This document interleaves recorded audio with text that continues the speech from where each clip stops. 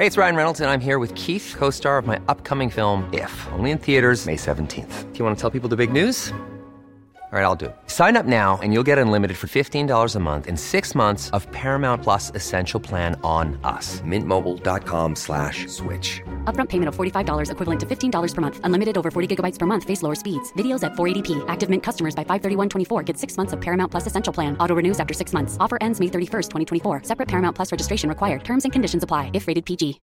Life is full of what-ifs. Some awesome. Like what if AI could fold your laundry? And some, well, less awesome. Like what if you have unexpected medical costs? United Healthcare can help get you covered with Health Protector Guard fixed indemnity insurance plans. They supplement your primary plan to help you manage out-of-pocket costs. No deductibles, no enrollment periods, and especially no more what-ifs. Visit uh1.com to find the Health Protector Guard plan for you. This week's episode of Harry Potter and the Sacred Text is brought to you by BetterHelp. BetterHelp is a mental health platform that provides direct online counseling and therapy services via web or phone text communication. You don't even need to use flu powder in order to access a therapist through BetterHelp. I think we can all tell in Book 5 that if you keep your feelings bottled up, it can start to affect you negatively. Therapy is a safe space to get things off of your chest if you don't have access to Dumbledore's office. I know in my life, therapy has helped me identify patterns to help me interrupt ones that I don't feel like are healthy and find better ways to cope. If you're thinking about starting therapy, give BetterHelp a try. It's entirely online. It's designed to be convenient, flexible, and suited to your schedule. Get it off your chest with BetterHelp. Visit BetterHelp.com/sacredtext today to get 10% off your first month. That's BetterHelp, HELP.com/sacredtext. Chapter 15, Beauxbaton and Durmstrang. Early next morning, Harry woke with a plan fully formed in his mind, as though his sleeping brain had been working on it all night. He got up, dressed in the pale dawn light, left the dormitory without waking Ron, and went back down to the deserted common room. Here he took a piece of parchment from the table upon which his divination homework still lay, and wrote the following letter. I'm Matt Potts. And I'm Vanessa Zoltan. And this is Harry Potter and the Sacred Text. Matt. Vanessa. Our Emily Dickinson pilgrimage is on sale. And I'm not going to lie, I'm going to miss you on this trip. Because it's me, Amy Hollywood, Stephanie Paulsell, talking about Emily Dickinson, two of the most brilliant people that we know. It sounds a little bit like I've been intentionally excluded from a great trip. Like these are two of our closest mutual friends. It would be like if the Beatles decided to do a trip together, but were like, don't tell George. No. Everybody, you can find out more by going to NotSorryWorks.com and clicking on our pilgrimages icon. It really is going to be so special. These are two incredible theologians and literary analysts who are going to be helping us decode an almost mystical poet here in New England. And I'm thrilled that we're getting to do this. And then, of course, we have the announcement of our Patreon perk for today. Our Patreon bonus conversation, we are going to be talking about, a hedgehog gets turned into a pincushion. At least Hermione is able to do that in this chapter. And that makes total sense to me, Matt. A hedgehog is a pincushion. And so we're wondering what other animals would get turned into. And we're going to talk a little bit about the metaphysics of what happens to the soul of the hedgehog. So, do hedgehogs have souls? This is what I want to know. You can sign up for that at patreon.com/Harry Potter Sacred Text. And if you don't do any of those things, we're just really glad that you're here for all the silliness. Vanessa, our theme this week is creativity, and you're going to tell us a story about creativity. I sure am.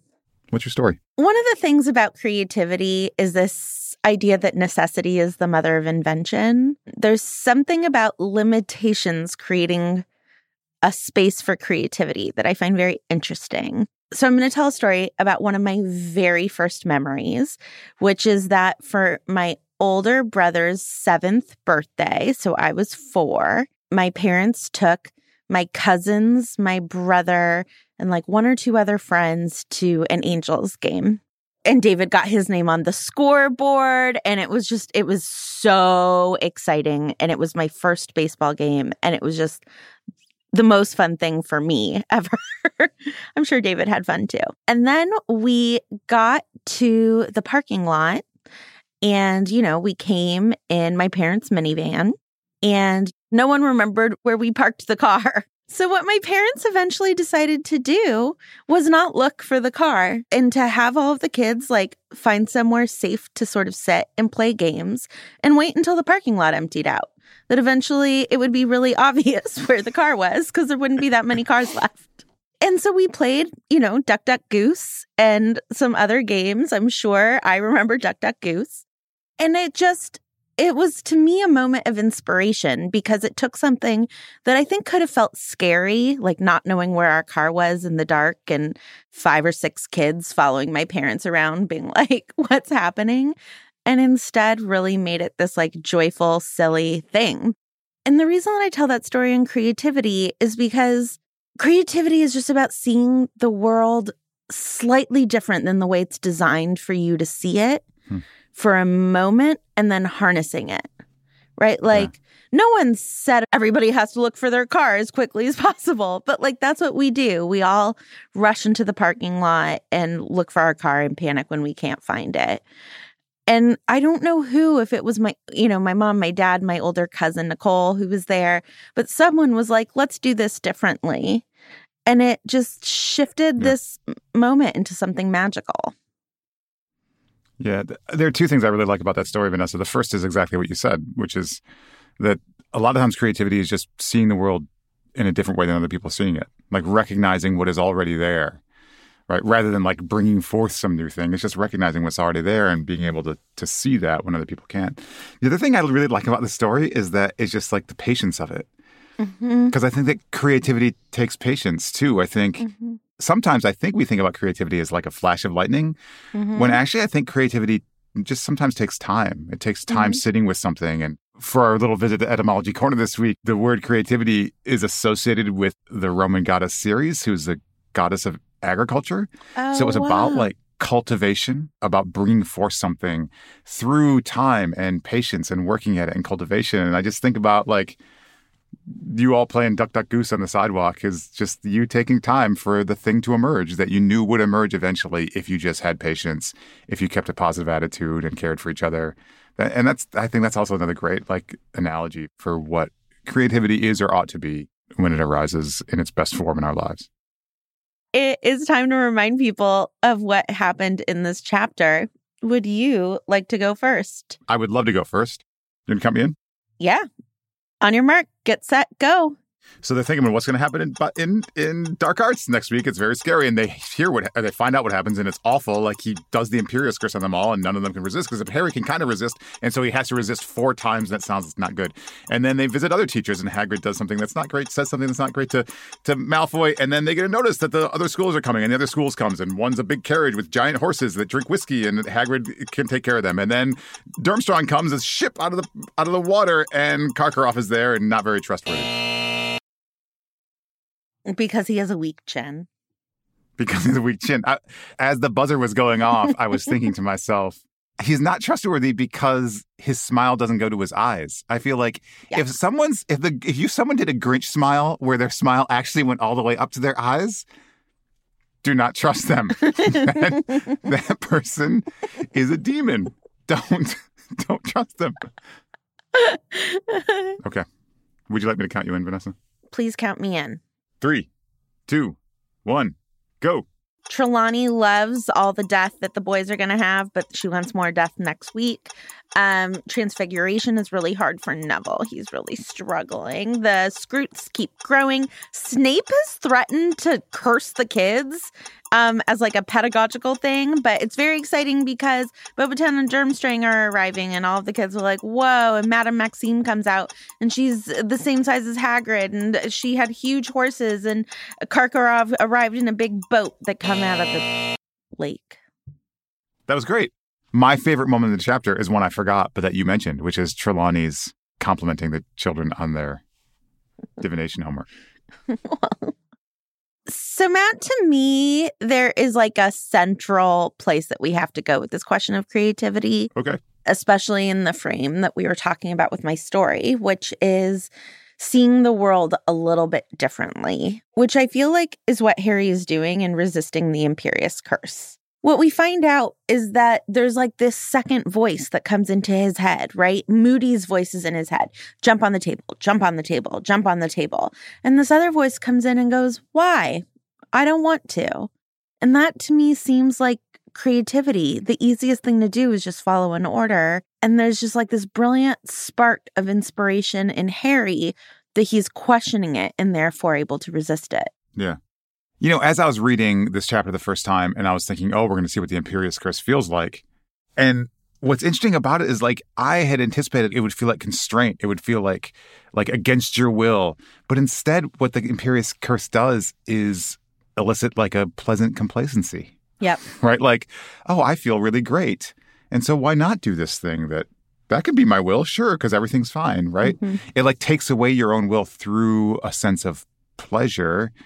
And I think that's why your point is really important, right? Just the willingness to look at the world a different way, even when it seems like everything's going right. Right. Is so important, right? That's where creativity comes from. I think, you know, if you think about great works of art or music or writing, which is where we tend to think about creativity, it's not like all the art before was bad. It's not like everyone's like, oh boy, that Bach, he's a real, what a hack. And Beethoven says, I guess I got to write some good music now. It's not that. It's like there was already good music, except someone had to hear something different or come to something new and different. Right. And I think that's really interesting as a model for creativity, that just this willingness to, even when everything seems like it's already okay, to hear something else, see something else, look for something else. Yeah. Right. I think that is a great example of like how creativity works in the mind of this child, and also maybe generally in a lot of cases. Yeah. And then we have to wonder what inspires him. And you know, my first thought is that it's trauma-inspired to resist, right? Like growing up with the Dursleys, this like, I don't just follow orders because they've been given to me. Actually, authority figures are not to be trusted necessarily. Even when it looks nice, it could be a trick, whatever it is. Whereas if you grew up in a home where you can trust authorities, you're not going to think, oh, someone's up to something here. But I don't want to rely on the gifts of trauma. And so I guess we can just say that Harry's just special. Yeah, I think that's, you know, that reminds me of Hannah Gadsby and her comedy special. Nanette. Mm-hmm. And just like persistently refusing to say that trauma is a gift. It's not like a thing that makes you artistic, right? Right. So I think both can be true. I think that maybe Harry has acquired this particular capacity because of some experiences he's had, but that's not the only way to acquire it. And in fact, if you asked Harry, he would choose to acquire it a different way, right? Like he could have had like a really loving mom and dad who cultivated this in him. Right. Right. In other ways, right? And so like, I don't think you're saying that, but I think that there might be something to it. I also just wonder about like the fact that almost literally Harry is of two minds, right? Yeah. Like he has a resistance inside his head all the time. Like we will learn later on in the series that because Harry's a Horcrux, that Voldemort is kind of present to him. So there always is this like second voice in Harry's mind. And maybe that also affords this resistance. Again, that's not to say that therefore one needs a moment of great suffering or trauma to be creative. But it might be one of the reasons why this particular character has this willingness to listen harder or listen further or not even trust his own comfort. I think that's the thing. Not trusting his own comfort is really important. And I think it's also really important for the series as a whole, because this is the flaw we see in the Ministry basically from this point going forward. The Ministry is so eager to trust its own comfort that it refuses to see that they need to come up with some new solutions. Yep. Which is the brilliance of Hermione, right? Yep. And I think her creativity here, you know, there's a harsh truth in this castle, which is that there are house elves. Yep. And as she starts, you know, she's campaigning in this chapter, saying to people, your sheets get changed and your laundry gets done by these people. And I think that true creativity is not just seeing the thing differently, but then acting on it, right? And the acting on it, to your point earlier about patience, right? Like Hermione sees this and she is being so persistent in talking about it. I mean, so persistent. She's driving a lot of people up the wall. But so deeply persistent in a way that I think is so beautiful. And by talking about it, she's learning new things, right? She talks about it with Fred and George is like, have you ever been to the kitchens? And he's saying they're happy down there. But the information that Hermione is taking is it's possible to go to the kitchens.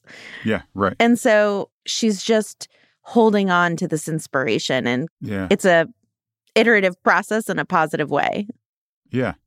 And you're right. I mean, I hadn't even thought of that, but it's a direct analogy for everything that we were just saying about the Ministry and about Harry, that like she is not trusting their comfort at Hogwarts, right? Like she's trying to discern ways to imagine something new. And it will bear fruit, again, by the end of the series. Like the elves will become an instrumental part of everyone's liberation. And that's really important. Yeah.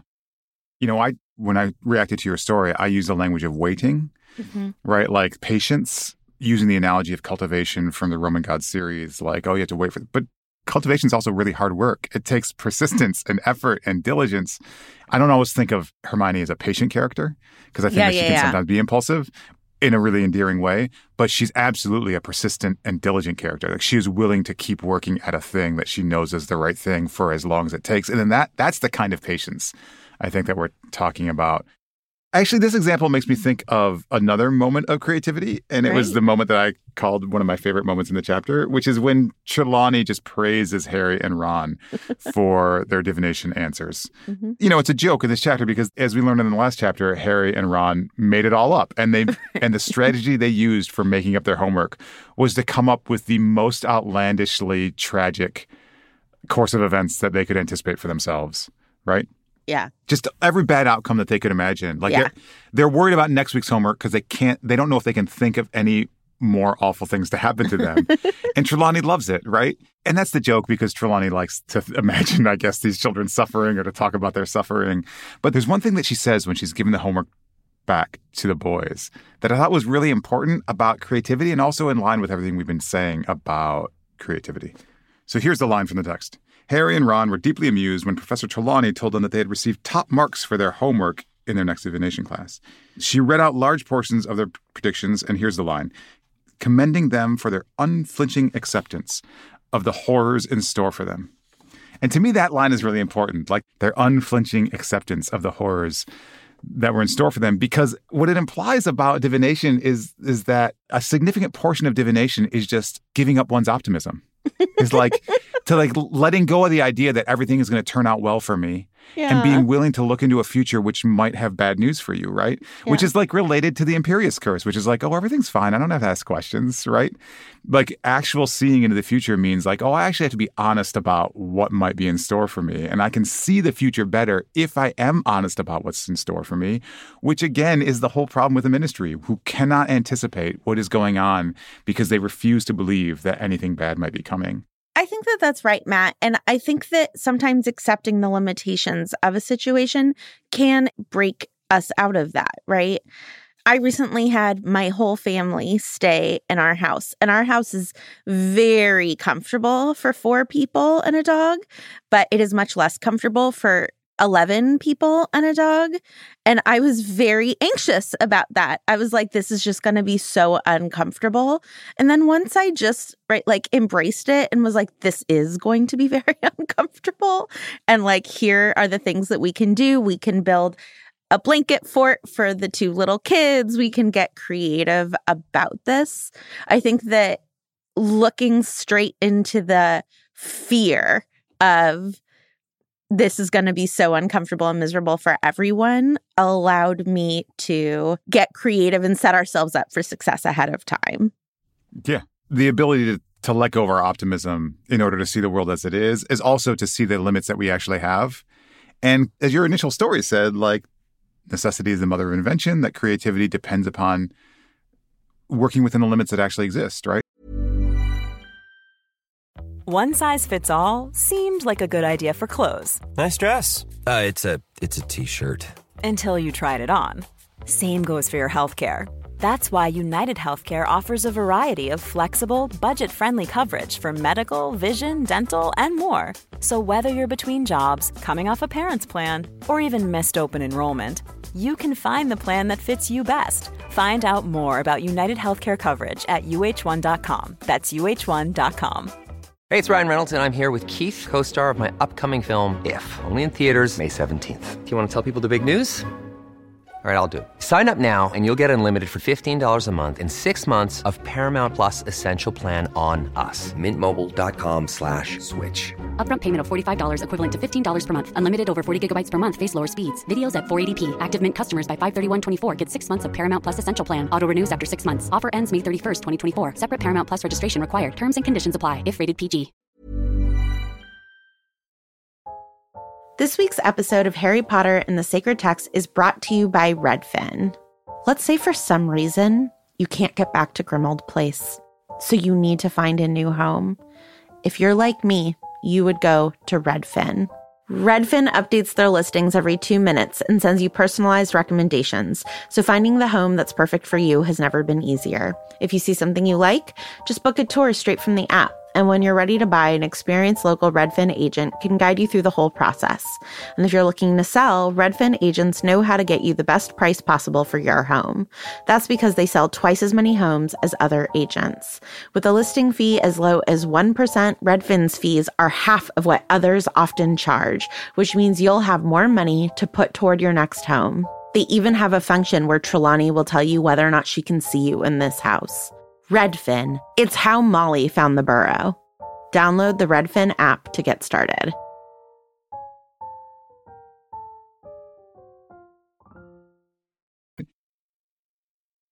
You know, we've been talking, Vanessa, in this chapter about the places where we see limitations allowing creativity to flourish. But I think there's also a moment in the chapter where you can see creativity being constrained.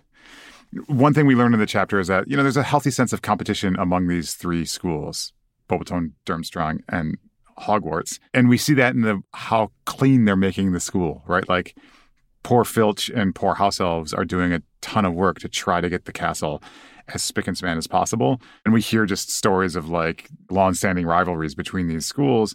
And that also means that the Hogwarts teachers are very concerned that the students look absolutely spot on, that they can do all the spells they ought to be able to do, that they look right, quote unquote, right.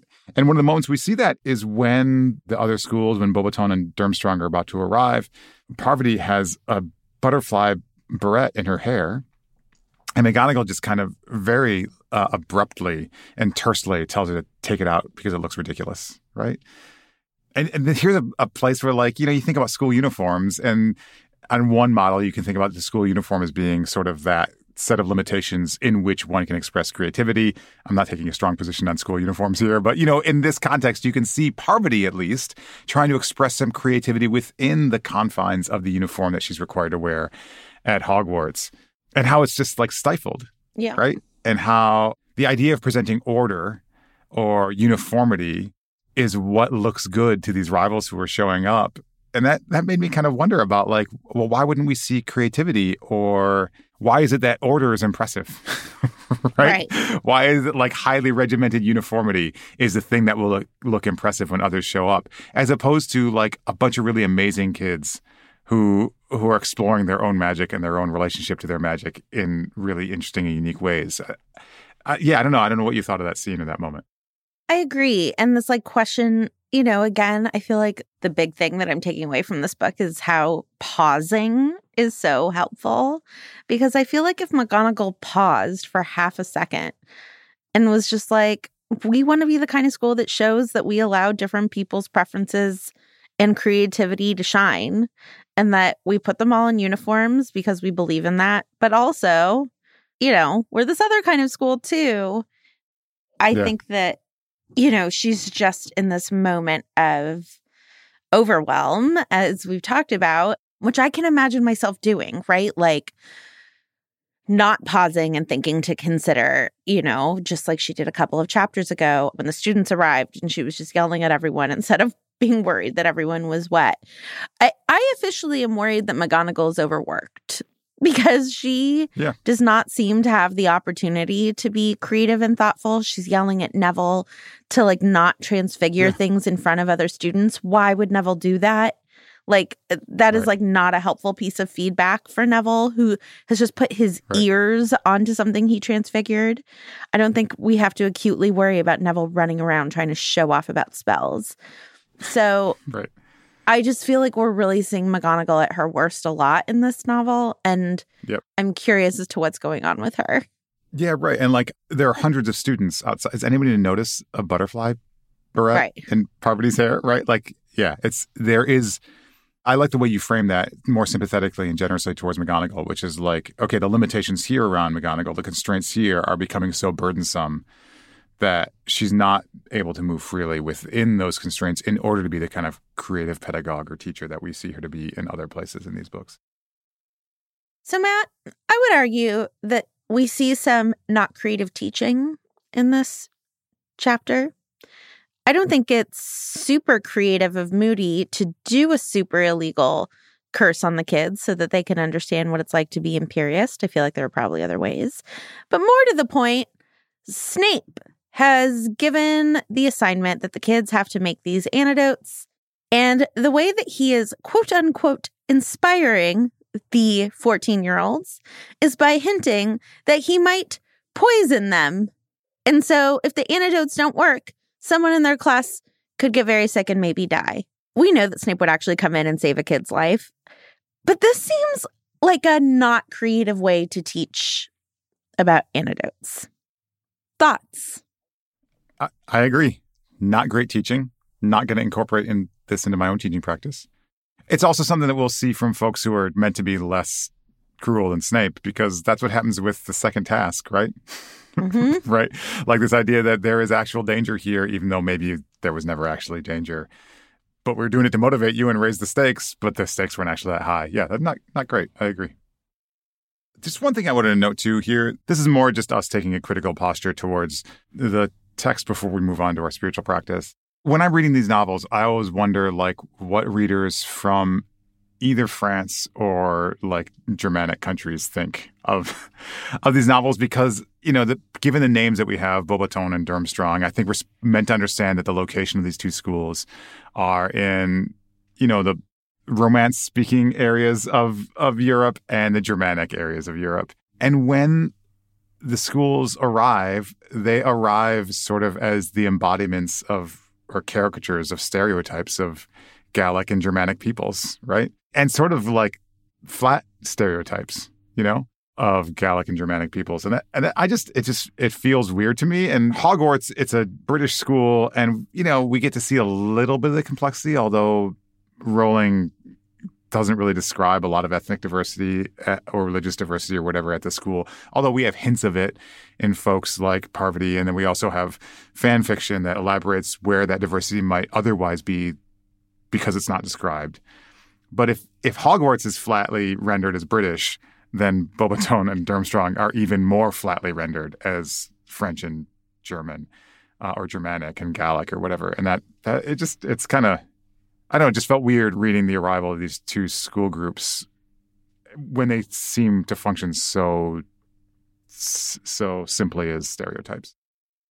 Yeah, I mean, J.K. Rowling is not great on this, right? No. Even within Hogwarts, right? Cho Chang. Yeah, of course. Yeah. Not as soon as someone's not like white British. Yeah. She's just reaching for stereotypes, which again is a lack of creativity. Yep. Part of the patience of creativity is doing some basic research. And we had Kathy Tu on the show, you know, years ago now, talking about naming the character Cho Chang. And she's just like, if J.K. Rowling had done any research, that's just like not how Chinese immigrants in England would name their child, right? Like statistically. Yeah. And so, you know, this is really pointing to absolutely a lack of creativity on Rowling's part. Thank you for calling that to our attention, Matt. Thanks for this theme conversation, Vanessa.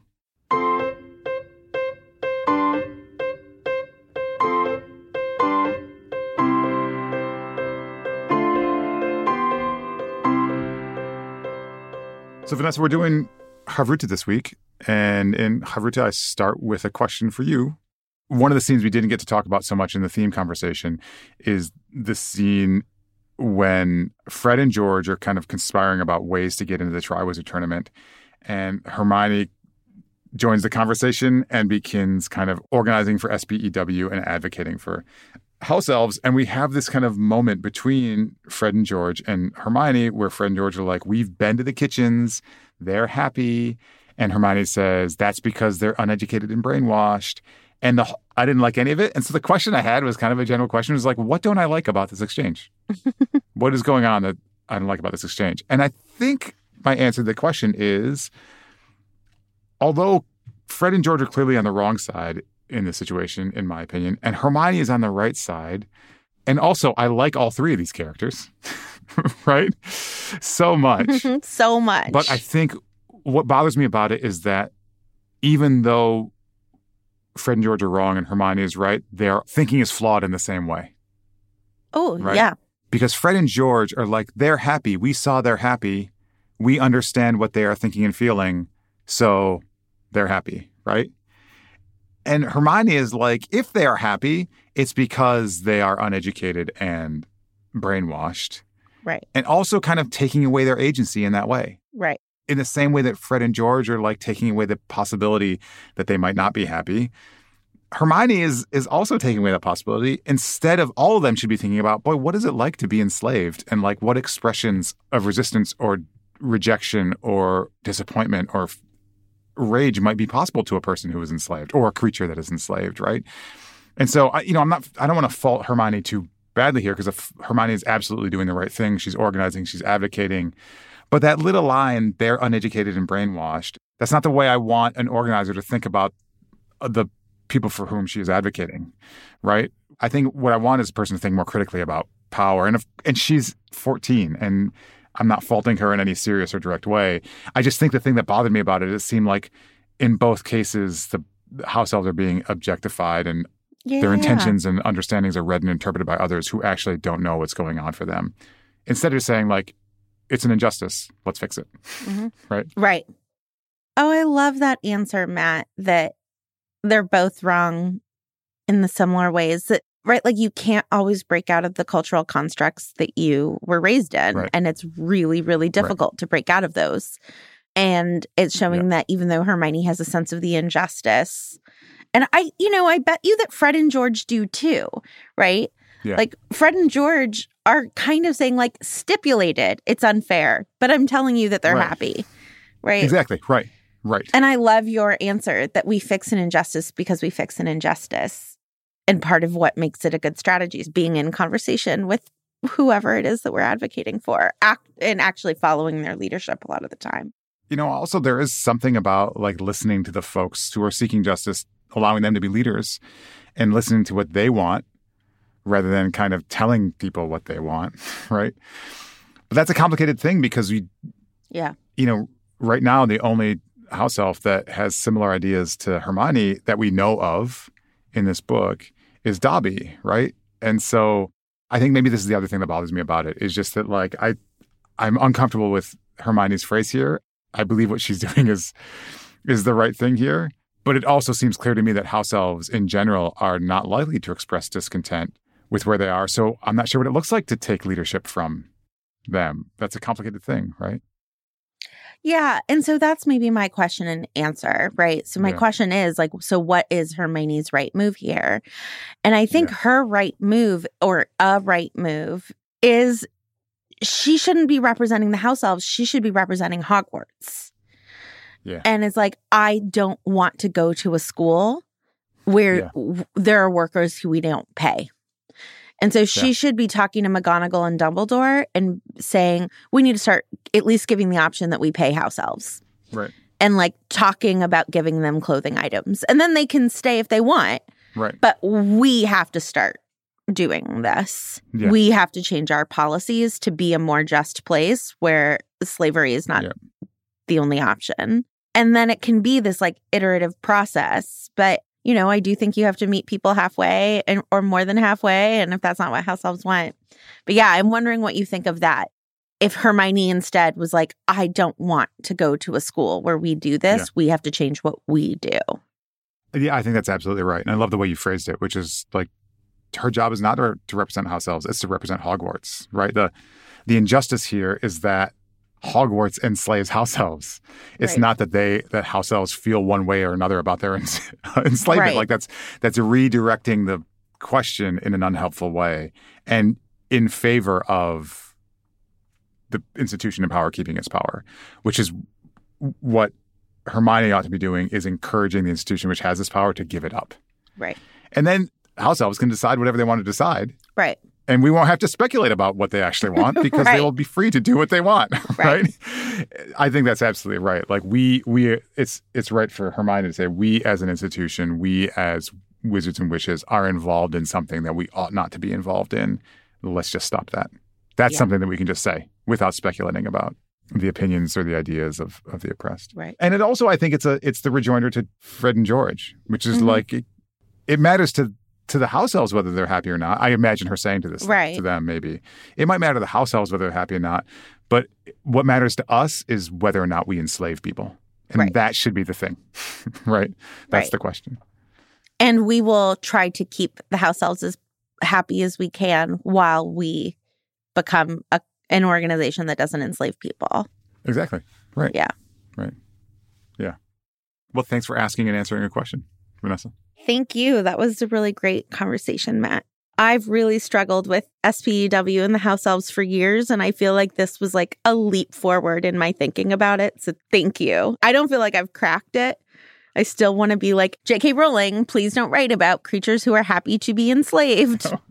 But I do feel like this really moved me forward in my thinking about this. This week's episode of Harry Potter and the Sacred Text is brought to you by Redfin. Let's say for some reason you can't get back to Grimmauld Place, so you need to find a new home. If you're like me, you would go to Redfin.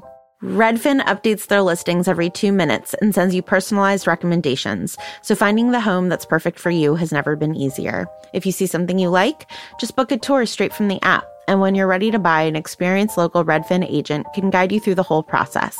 And if you're looking to sell, Redfin agents know how to get you the best price possible for your home. That's because they sell twice as many homes as other agents.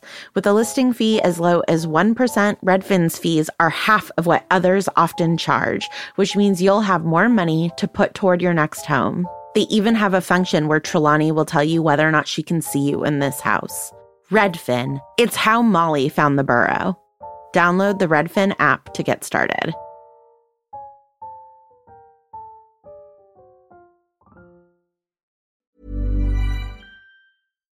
Hi, I'm Daniel, founder of Pretty Litter. Cats and cat owners deserve better than any old-fashioned litter. That's why I teamed up with scientists and veterinarians to create Pretty Litter. Its innovative crystal formula has superior odor control and weighs up to 80% less than clay litter. Pretty Litter even monitors health by changing colors to help detect early signs of potential illness. It's the world's smartest kitty litter.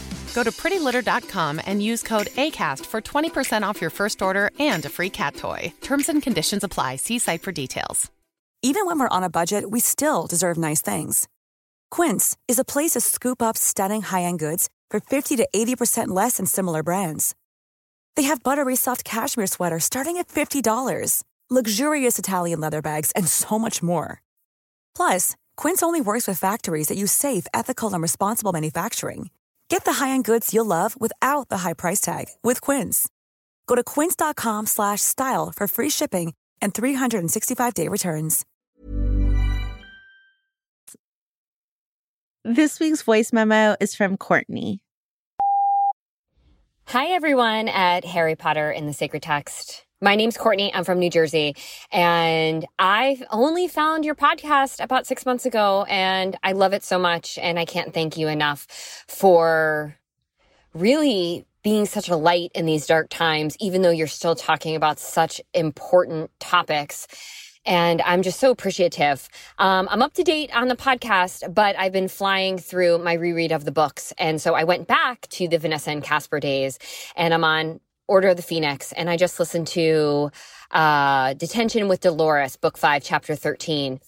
I just wanted to say that this book, I'm rereading it with such different eyes. And this topic of trauma that keeps coming up. My son, who's 9 years old, was bullied so badly last year by kids and his teacher that we actually took him out of school. I homeschooled him for a while until he was accepted into a different school. And he's doing much better. He's doing amazing, actually. But the trauma is still there. And what I've realized is the trauma is still there for me too. And when things come up for him and it causes me pain, it's very, very difficult for me to not go dark in those places, and blame the parents and the other grown-ups that let him down and hurt him and that are still causing him so much pain as he gets triggered. So my blessing is for Harry and anyone who has experienced any sort of trauma, but also for Professor McGonagall, because it's really hard when you're a grown-up witnessing that trauma in the people that you love, and that often leads to trauma within yourself as well. I love everything about this podcast. You all are friends in my head, and keep up with the good work. Thank you. Oh my gosh, Courtney. I'm just so sorry that happened. Ugh, but the other blessing I would want to add to that is a blessing for you. It's so hard to watch someone you love suffer, and it creates its own suffering. And I know you did, everything you could, right? Like you pulled your child from school and started homeschooling. And I would imagine that was incredibly disruptive to how you thought your year was going to go. And yet still, there's this prolonged trauma that you're talking about. And it's just so painful to watch anyone you love, but especially a child, be in pain. And so I'm sorry for your son, but I'm also just sorry for you. And yeah, your son is just really lucky. Yeah, Courtney, thank you for this voice memo. Yeah, and I'm also just really grateful for the fact that your son's doing amazing now. And I'm sure that's due to the love that you have for one another and that your love and protection for him. And that's not to diminish or discount the lingering trauma, but it speaks to how loving you are that he can be thriving now, and that you can be too. And you are friends in our head also. and we don't like it when people are mean to our friends. So we're on Team Courtney and your son's team.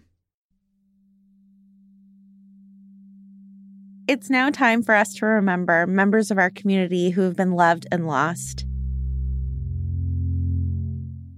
Maria Louisa Walter, who was 100, an artist, baker, and a great-grandmother to 45.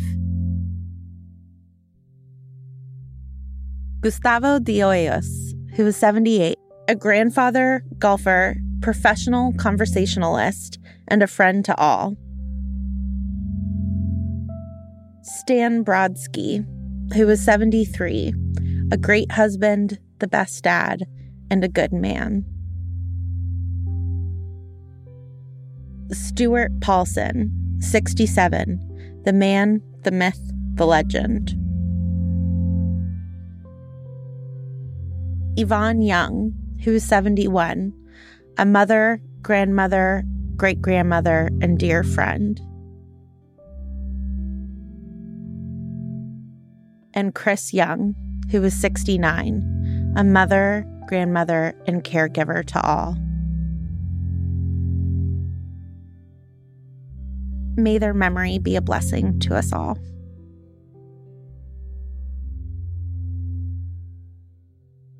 Matt, we now offer blessings for characters. Who would you like to bless? Vanessa, this week I am blessing Neville because Neville is imperioused into doing a lot of gymnastics in Dark Arts by Moody this week. And yeah. I have to tell you, proper stretching is important. Speaking as an inflexible person. Yes. If someone were to imperious me and then just have me do a bunch of advanced gymnastics, I would pull a Hemi, among other things. And I am worried about Neville. I don't know. Maybe Neville's very flexible, right? But it sounds like the Imperious Curse, like he would just do it, even if he was straining a lot of muscles. This worries me. Blessings upon those who are not so flexible, and also blessings upon those who believe that proper stretching is important. Well, I would like to bless Neville as well. The text tells us that he accidentally transplants his own ears onto a cactus. And I am worried that while on the cactus, the ears got punctured. And so my blessing for Neville is I hope that he starts wearing earrings. because I bet you his ears got accidentally pierced on that cactus. Matt, next week we are going to be discussing Book 4, Chapter 16, through the theme of maturity, and you are going to tell a story. Good luck. Thanks. I'll do my best to... Going to have to draw from someone else's life. That's right. A few reminders before we give our thanks. We have our summer camp coming up now that we're in the new year, and our Emily Dickinson pilgrimage, and our Herb and Myth class is coming up soon. You can find out more by going to NotSorryWorks.com. This was a Not Sorry production. We are a feminist production company. Our executive producer is Ariana Nettleman. We are edited and produced by AJ Uramas, and our music is by the brilliant Ivan Paisau and Nick Bull. We are distributed by Acast. Thanks this week to Courtney for their voicemail, and to Courtney's son, to Laura Glass, Julia Argy, Margaret H. Willison, Nikki Zoltan, Casper Chikyle, Stephanie Paulsell, Hannah Rehack, and everyone who sent in the names of those they've loved and lost this week.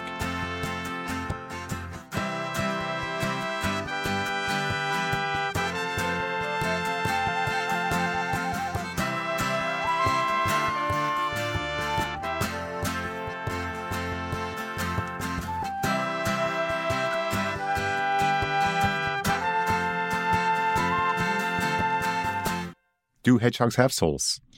This is what I want to know. Yeah, I say yes. But I do we'll too, save that for our discussion. sure. Yeah, for sure. Okay.